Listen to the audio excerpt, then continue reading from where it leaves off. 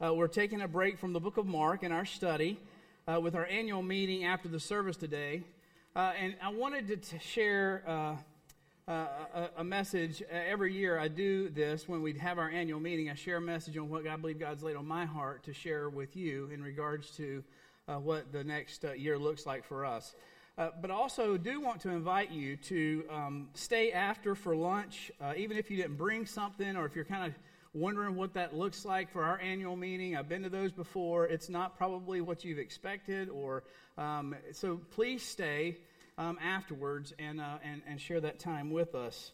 I do want to share a message on what I believe God has put on my heart this morning, and the title of the message is Confession, Restoration, and Responsive Hearts. But before I do this, I want to ask you to do something really radical.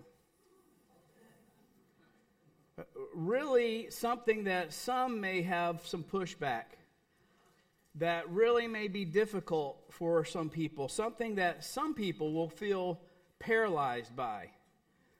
And that is, I want you to turn off your phones and put them down. Turn them off, not just vibrate, turn them off. And take off your watch and put it in your pocket. If you need help and prayer during this time, we understand. Because they told me that I have till 12, and I don't want you looking at your watch.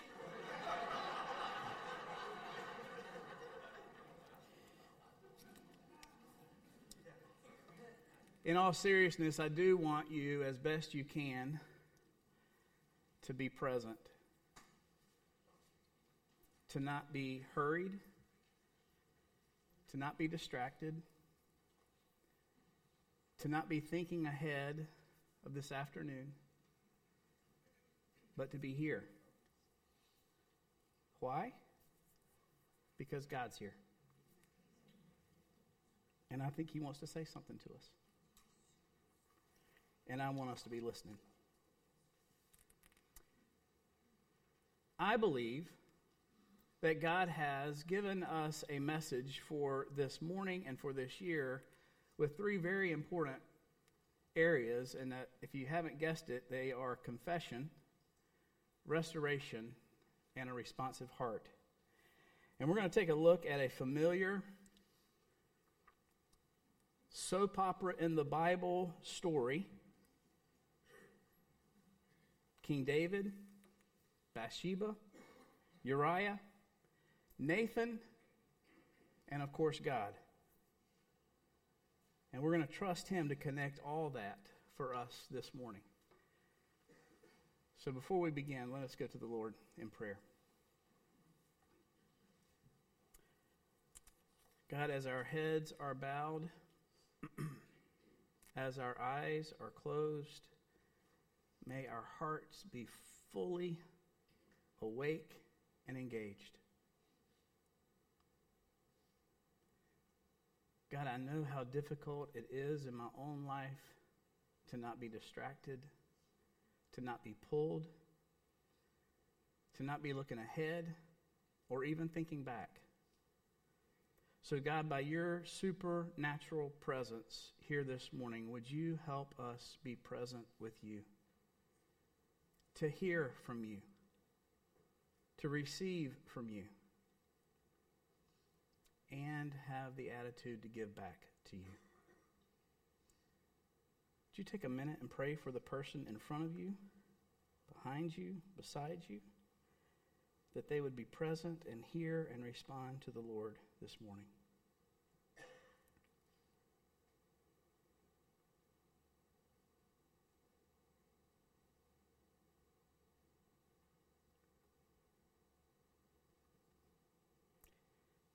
We are your people, and you are our God. So teach us, we pray, in Jesus' name.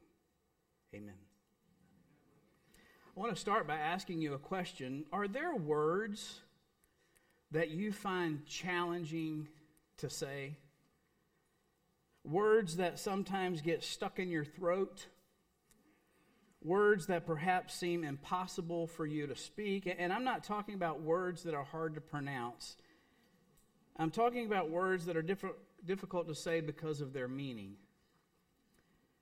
Some of you remember that back in the 70s and 80s, there was a sitcom called Happy Days. It's one of the most successful sitcoms, and everyone's favorite character in that sitcom was the Fonz, right? He was a biker high school dropout. He was the heartthrob of all the girls. He was the envy of all the guys. And in one episode, the Fonz finds he has given Ralph some terrible advice. And later on, regretting his mistake and advice, he goes to Ralph and admits that he is wrong. Look, I know what I told you to do, but when I told you to do that, I was... Ralph, I was not exactly right. What do you mean not right? I mean not right. I don't get you. You mean you were wrong? Yeah, that's right, Malf. I was what you just said I was just then, yeah. Wrong? The Fonz wrong? Malf, look. There is a first time for everything, huh? How many can relate? Husbands, wives, parents, kids, teachers, students, coaches, players, friends, family. This morning we're going to take a look at someone in the Bible who was actually a lot like the Fonz. As king of Israel, David had power. He had credibility, he had popularity, he had fame, and like the Fonz, he was the man. However, unlike the Fonz, David could confess that he was wrong. And in doing so, experience the results of God's restoration. And that's what we're going to look at today. Now we find the story of David and Bathsheba and Uriah and Nathan in 2 Samuel chapter 11 and 12. Now we're not going to read all that, but put your finger there as we go through the story and the confession. 2 Samuel 11, 1 through 5 says this. Then it happened in the spring, at the time when kings go out to battle, that David sent Joab and his servants with him and all Israel, and they destroyed the sons of Ammon and besieged Rabbah. But David stayed at Jerusalem. Now when evening came, David arose from his bed and walked around on the roof of the king's house. And from the roof he saw a woman bathing. And the woman was very beautiful in appearance. So David sent and inquired about the woman. And one said, "Is this not Bathsheba, the daughter of Eliam, the wife of Uriah the Hittite?" David sent messengers and took her, and when she came to him, he lay with her. And when she had purified herself from her uncleanness, she returned to her house. The woman conceived, and she sent and told David and said, "I am pregnant." Now get this picture.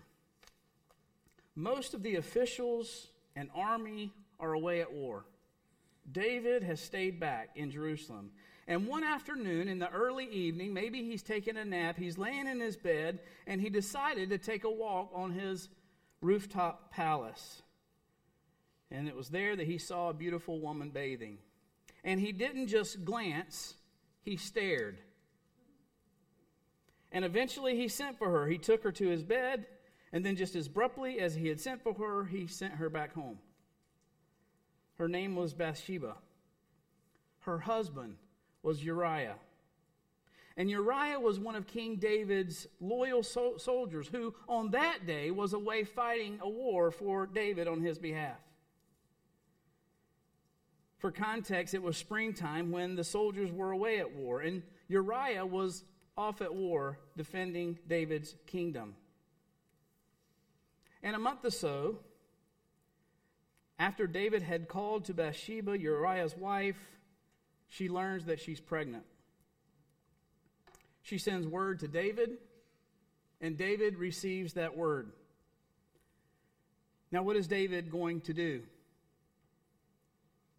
In the rest of chapter 11, we see David's response. And what we need to understand is that David is very good at solving problems. He shrewdly gives Uriah, her husband, a month's leave from his duty at war. How sweet of David. David, as you read through chapter 11, naturally expects his weary soldier to return from battle and to go home to his own bed with his own wife. And then after being at home in bed with his own wife, learns that she's pregnant and he will think the baby is his. But David's devious plan fails. In verses 10 through 14 of 2 Samuel, we read the kind of soldier that Uriah was. That he was dedicated and loyal to his king and his fellow soldiers. Because when Uriah returns home, he chooses to sleep not in the comfort and warmth of his own bed with his own wife, but he sleeps on the floor of the king's palace. Uriah said to David, "The ark and Israel of Judah are staying in temporary shelters, and my lord Joab and the servants of my lord are camping in the open field. Shall I then go to my house to eat and drink and lie with my wife? By your life and the life of your soul, I will not do this thing." Uriah's thinking is this: if my comrades, if my fellow soldiers are sleeping in a field, in a tent, who am I to come back home and enjoy this? Later on in the chapter, David shrewdly tries again, this time getting him drunk. But Uriah wouldn't give in to the temptation to be comfortable or even be with his wife if his fellow soldiers couldn't. So David comes up with another plan to wrinkle out this whole deal.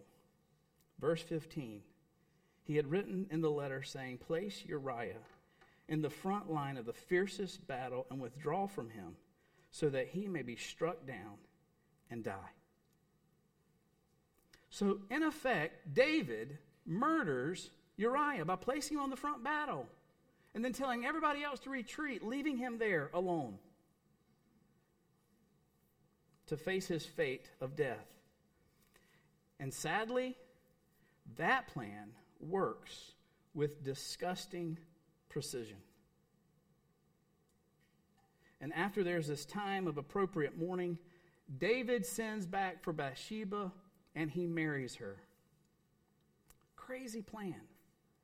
It's almost a nauseating strategy to think about to get away with what you want and to cover up adultery, lies, cover up, murder, all from the king of Israel. But everything in the David and Bathsheba story shifts dramatically when Nathan, David's pastor, shows up and preaches a sermon to an audience of one. He brings a message to the king. At first, David doesn't even know that he's listening to a sermon. He's not sitting in a pew. Nathan's not standing on a stage. There's no music. There's no Bible reading. There's not even a reference to God. Nathan in chapter 12 simply tells David a story about a rich man. And this rich man has large flocks of sheep. And he needs this lamb to be slaughtered for the guests that he's having over for dinner. But instead of this rich man taking one of his own sheep, he goes to the man down the street who's poor and has a pet lamb and takes that pet lamb and slaughters that pet lamb for his dinner guests. And David's response to Pastor Nathan's sermon, verse 5 of chapter 12, "Then David's anger burned greatly against the man and said to Nathan, 'As the Lord lives, surely the man who has done this deserves to die. He must take restitution for the lamb fourfold because he did this thing and had no compassion.'" so outraged, so calloused at the cruelty of this rich man, David just blurts out, "This man must die." And in that moment, Pastor Nathan speaks one of the most powerful sentences in all of Scripture. He says to the king, "You are the man."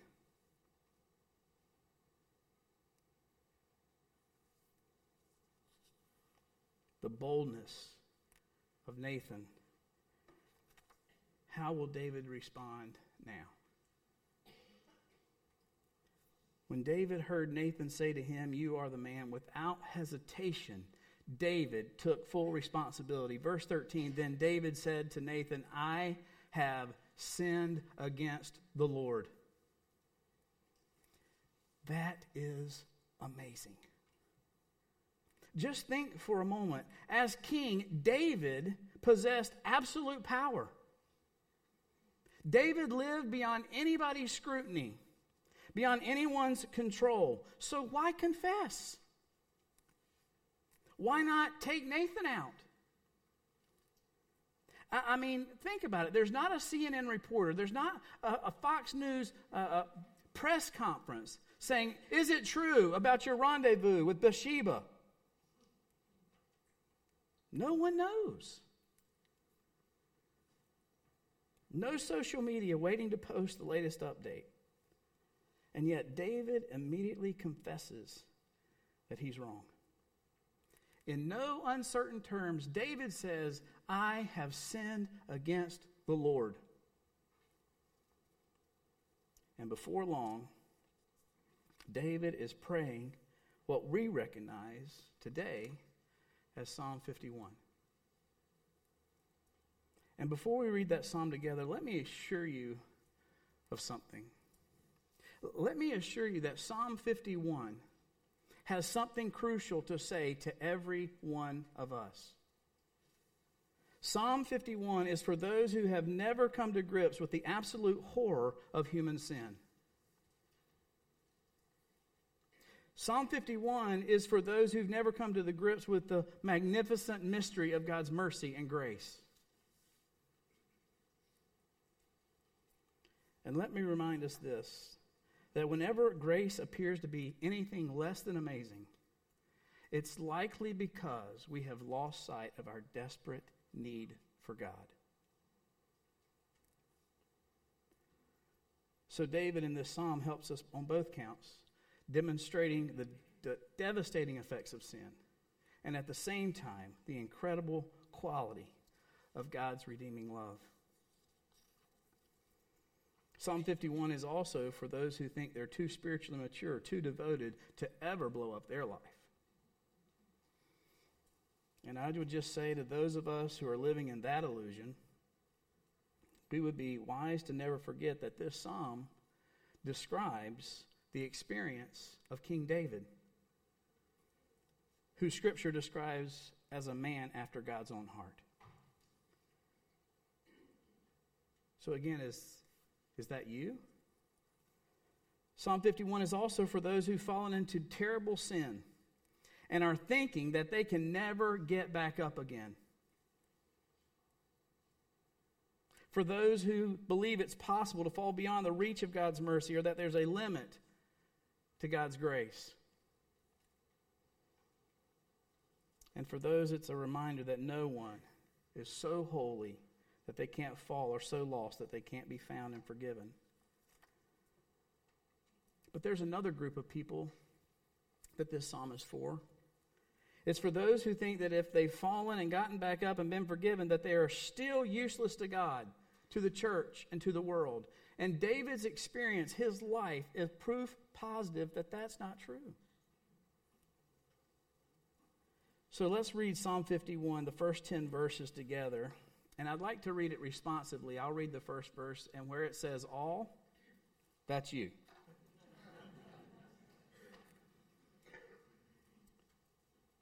Be gracious to me, God, according to your loving kindness, according to the greatness of your compassion, blot out my transgressions. Wash me thoroughly from my iniquity and cleanse me from my sin. For I know my transgressions, and my sin is ever before me. Against you, you only, I have sinned and done what is evil in your sight, so that you are justified when you speak and blameless when you judge. Behold, I was brought forth in iniquity, and in sin my mother conceived me. Behold, you desire truth in my innermost being, and in the hidden part you will make me. Purify me with hyssop, and I shall be clean. Wash me, and I shall be whiter than snow. Make me to hear joy and gladness. Let the bones which you have broken. Hide your face from my sins, and blot out all my iniquities. Create in me a clean heart, O God.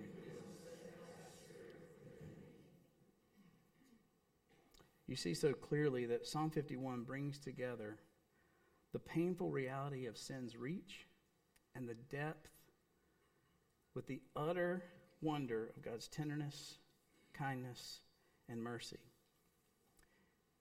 It's been said that Psalm 51 brilliantly relates to us that confession is like a doorway, a portal.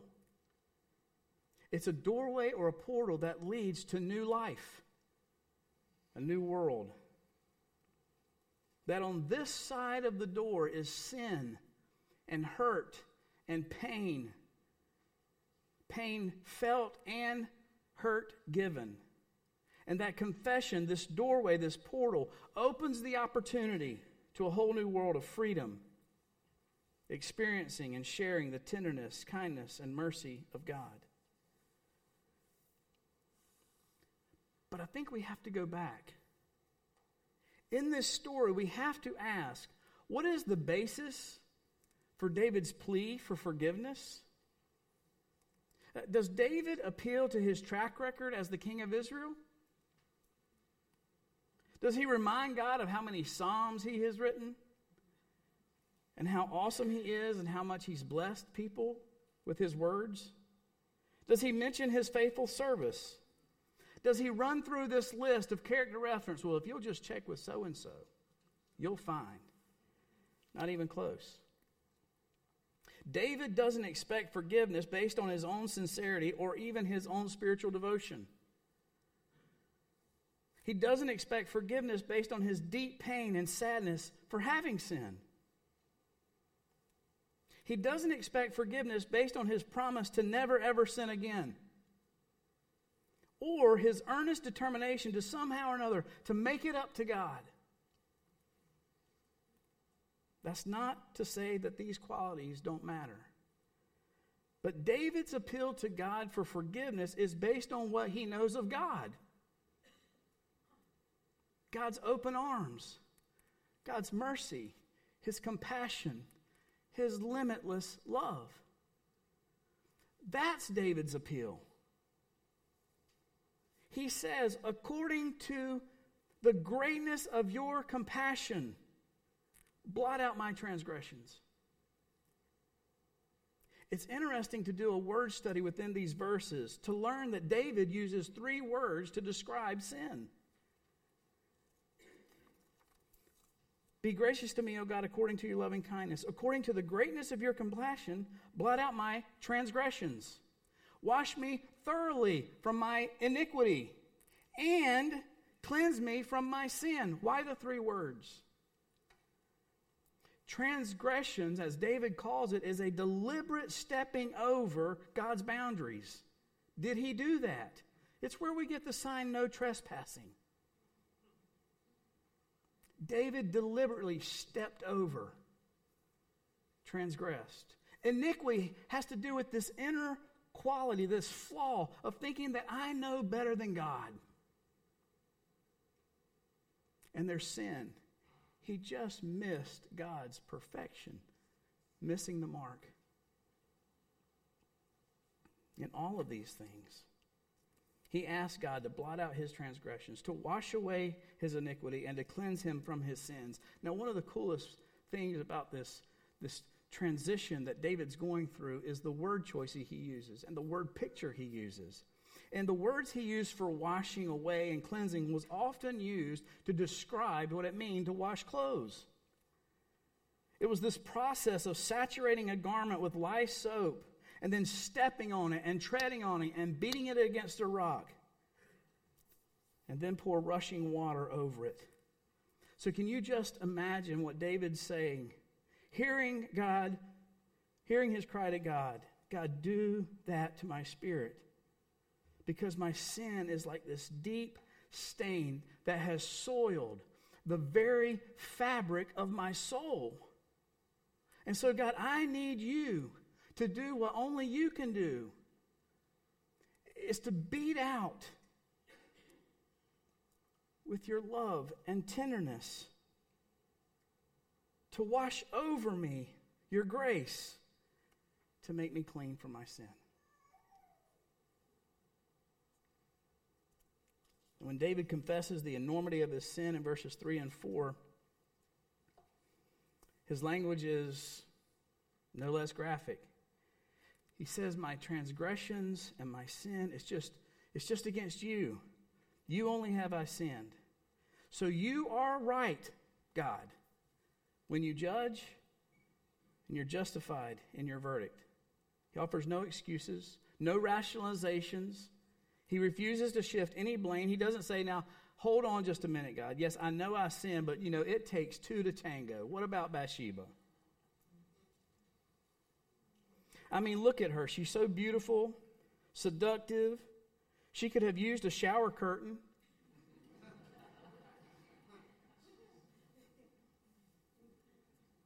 My wife wasn't meeting my needs. And besides, God, you know the pressures I have as king. You know because you put me here. Considering what I face on a routine basis, the pulls, the demands, the expectations, God, honestly, I would expect you to cut me a little slack. But there's none of that in David. He doesn't blame it on Satan. Well, the devil made me do it. There's no insanity plea. I didn't know what I was doing. There is no appeal to any kind of diminished capacity. David just owns it.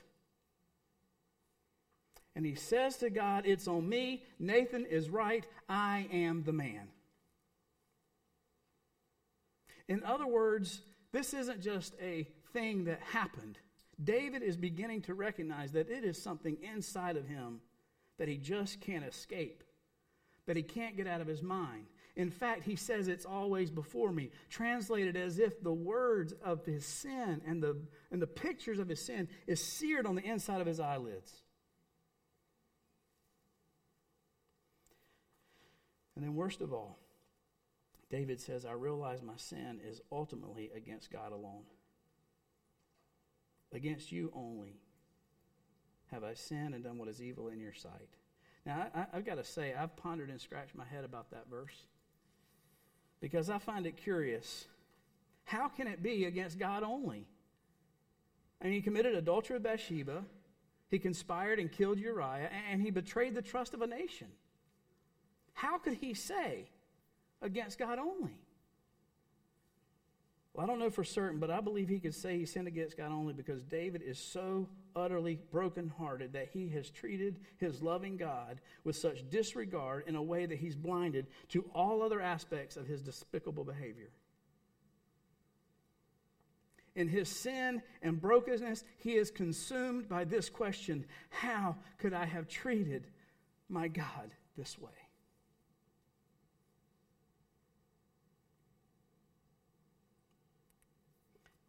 David's confession doesn't aim to simply get things off his chest so he can move on. His confession is designed to tell God and everyone that God was right all along. Confession lets you and everyone else know that God is always right, that his judgment was appropriate, so that you are justified when you speak and blameless when you judge. David acknowledges that his problem with sin wasn't something that just started with puberty or that started from this childhood trauma. David says that his sin is deeper and much more historical, hereditary. but he makes no effort to excuse it. David's problem, as well as yours and mine, is not that we commit individual sins. The problem is that we have this disposition, this nature to sin. And so what we need most is not a new lifestyle. We need a new life. We don't need new habits. We need a new heart. And the hope that is there for us to have a new life and a new heart is Jesus. Here's a crucial point. Bible stories aren't just about biblical characters like David and Bathsheba. They are about our lives too. Bible stories aren't just stories to entertain us and inspire us. They are a lens for us to look through. A lens that enables us to see ourselves as we are and then move toward transformation, becoming more and more like Jesus. You see, David's story clarifies that the issue isn't whether or not Christ followers sin. We do, and we know it. The issue of sin is whether we cherish it or hate it and want to abandon it or not. In his book, The Life You've Always Wanted, John Ortberg explains that confession is not primarily something God has to do because he needs it. God is not clutching tightly to his mercy as if we have to pry it from his fingers like a child's last cookie. Our confession isn't for God as much as it is for us. And God is very generous with his grace and mercy. So when we practice genuine confession like David, I believe two things happen. The first one is this: we are freed from guilt. And secondly, I believe we are at least a little less likely to sin in the same way in the future than if we hadn't confessed. In a nutshell, sin will look and feel less appealing when we confess it before God. Let me stop and say this. I think one of the most frequently misunderstood yet compelling features of the gospel is this: is that confession isn't a groveling admission that I'm a horrible person. Confession does not require shaming, beating ourselves up, hating ourselves. To the contrary, I have sinned against the Lord is a sentence that is full of hope and promise. Because when we, like David, find ourselves before God honestly, admiringly, trustingly before God, it's then that we find our actual humanity.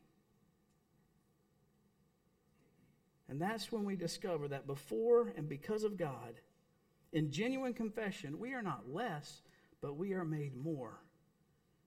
We are not demeaned, we are dignified, and we're not condemned, but we're forgiven and set free. And while David's sin was immense, it was overwhelmingly surpassed by God's limitless grace. While David's sin cannot and must not be minimized, it is minuscule compared to God's merciful recovery from it. I have found in my life, it's always a mistake to focus our attention on our sin after it's been recognized and confessed. The less said about it, the better. It's God's work of forgiveness that needs to be the main event, the main focus, not our sin. Now, by the way, I left something out of the story at the beginning. I didn't forget, I meant to. Immediately after David said, I have sinned against the Lord, his good pastor Nathan replied in 2 Samuel 12:13, David, the Lord has taken away your sin. You look at this and like, you got to be kidding me. What kind of God puts away the sin of adultery and murder without some kind of severe punishment and penalty? Why wasn't David killed? Why did God forgive him? David had no idea what it would cost God to forgive him. But 1,000 years later, Jesus entered the world. And Jesus lived the life that David should have lived. And Jesus died the death that David should have died.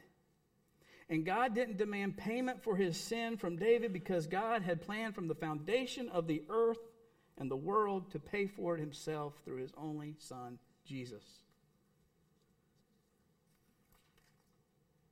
So how did Jesus pay the penalty? Jesus lived his life to perfection. You see, when Jesus looked at a woman, he didn't see something he could take. He saw something he could give. Jesus, in John's gospel, we find this story. There was a conversation with a sexually promiscuous woman.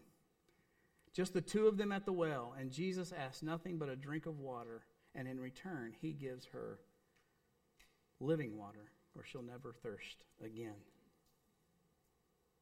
Jesus' death was sacrificial. He went to the front lines to give his life, to make his enemies his friends. He took on the total weight of sin.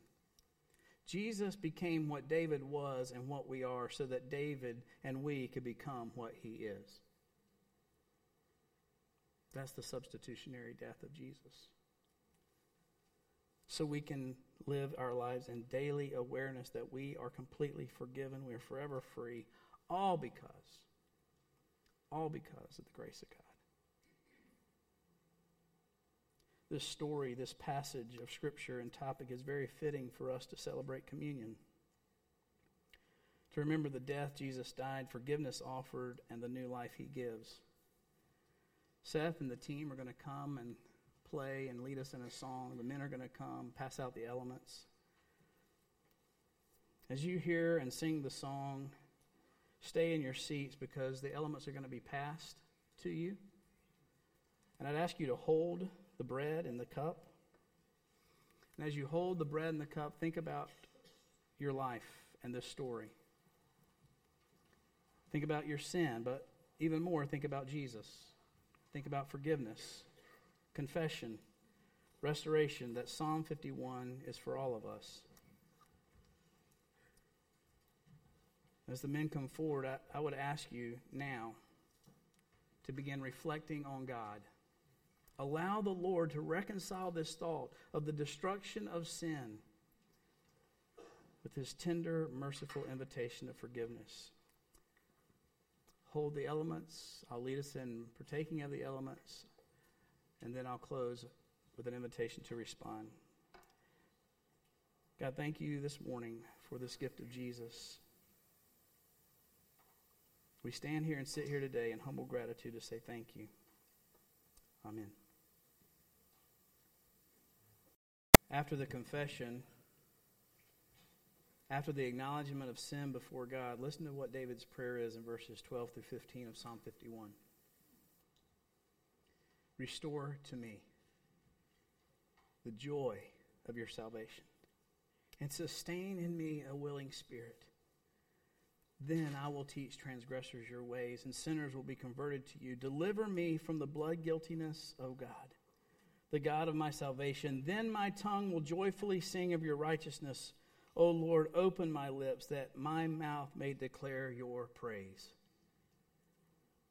David desires restoration with God and a renewed and willing spirit to follow God. And after that, there is a responsive heart to God of obedience and tangible response to what he has been given by God. Notice the then statements. After being restored, then I will teach transgressors your ways and sinners will be converted. Meaning I'm going to tell everybody about what I've been given.